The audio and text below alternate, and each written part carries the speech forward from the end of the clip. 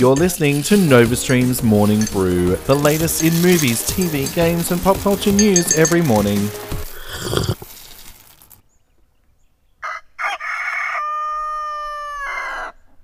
Hello and welcome back to The Brew. I am Lethal, coming at you for your Tuesday morning.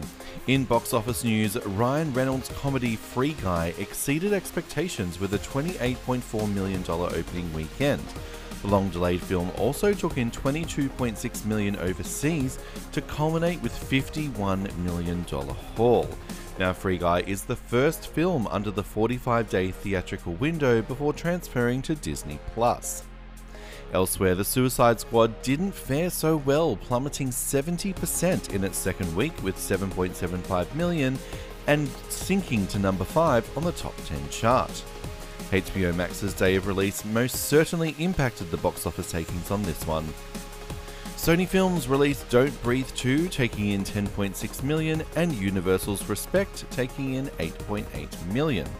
These films are set to open in Australia whenever lockdowns lift, depending on where you live. Ryan Reynolds confirmed that Disney officially want a sequel to Free Guy. The star announced the news on his Twitter account today. The first film, directed by Shawn Levy, also stars Taika Waititi and Jodie Comer. Speaking of sequels, Emma Stone has officially signed on the dotted line to return in a sequel to Cruella. The deal comes after the film earned over $222 million worldwide at cinemas and as a premium purchase on Disney+. Deadline confirmed that Stone's deal mutually benefits both sides, especially at a time when Disney is still assessing the dynamic window model of its titles. No plot details were revealed, but we look forward to seeing more of Emma Stone, hopefully soon. Sony Pictures' upcoming film Bullet Train has had a change of cast. Collider confirmed this morning that Lady Gaga is no longer playing the lead role of Maria Battle due to scheduling conflicts with Ridley Scott's House of Gucci. Bad news, Sandra Bullock has stepped up to the plate to take over as the lead on the film opposite Brad Pitt. The film also stars Aaron Taylor-Johnson, Michael Shannon and Logan Lerman. In TV and streaming news now, FX has officially invested further in Ryan Murphy after the ongoing success of American Horror Story and American Crime Story. The studio are doubling down with expanding to American Sports Story and American Love Story from 20th Century Television.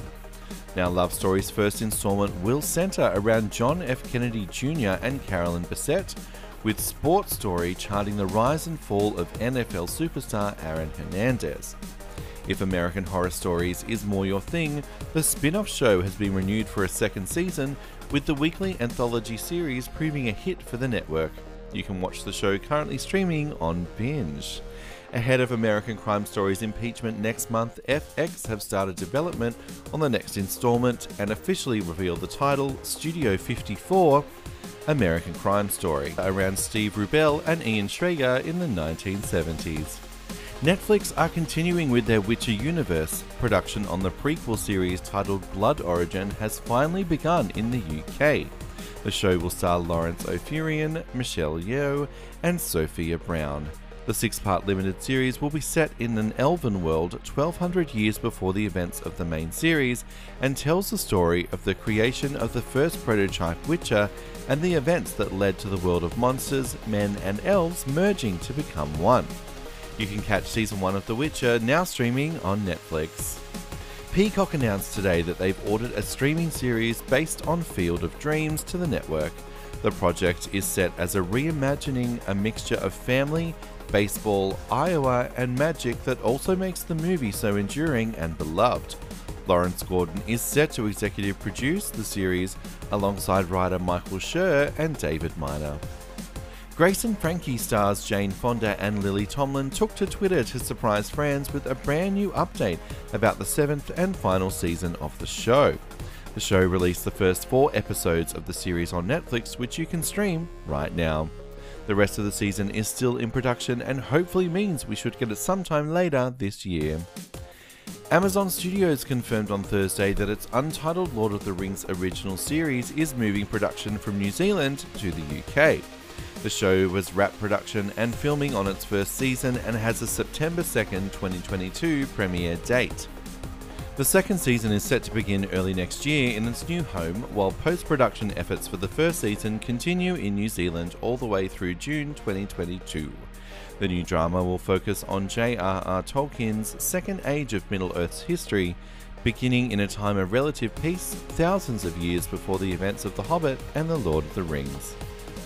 In gaming news now, Marvel's Avengers is still clamouring to get players' attention, with the expansion of War for Wakanda and the addition of Black Panther coming later this month. The studio have also confirmed that the Spider-Man DLC is still on track to be released this year, after providing not really any more information after the initial announcement. Time will tell if we get to see the web-slinging hero later this year. Animal Crossing New Horizons is getting its first official graphic novel titled Deserted Island Diary. The book will bring the series into the manga universe and will release on September 14, 2021. It'll be written and drawn by Kokonasu Rumba.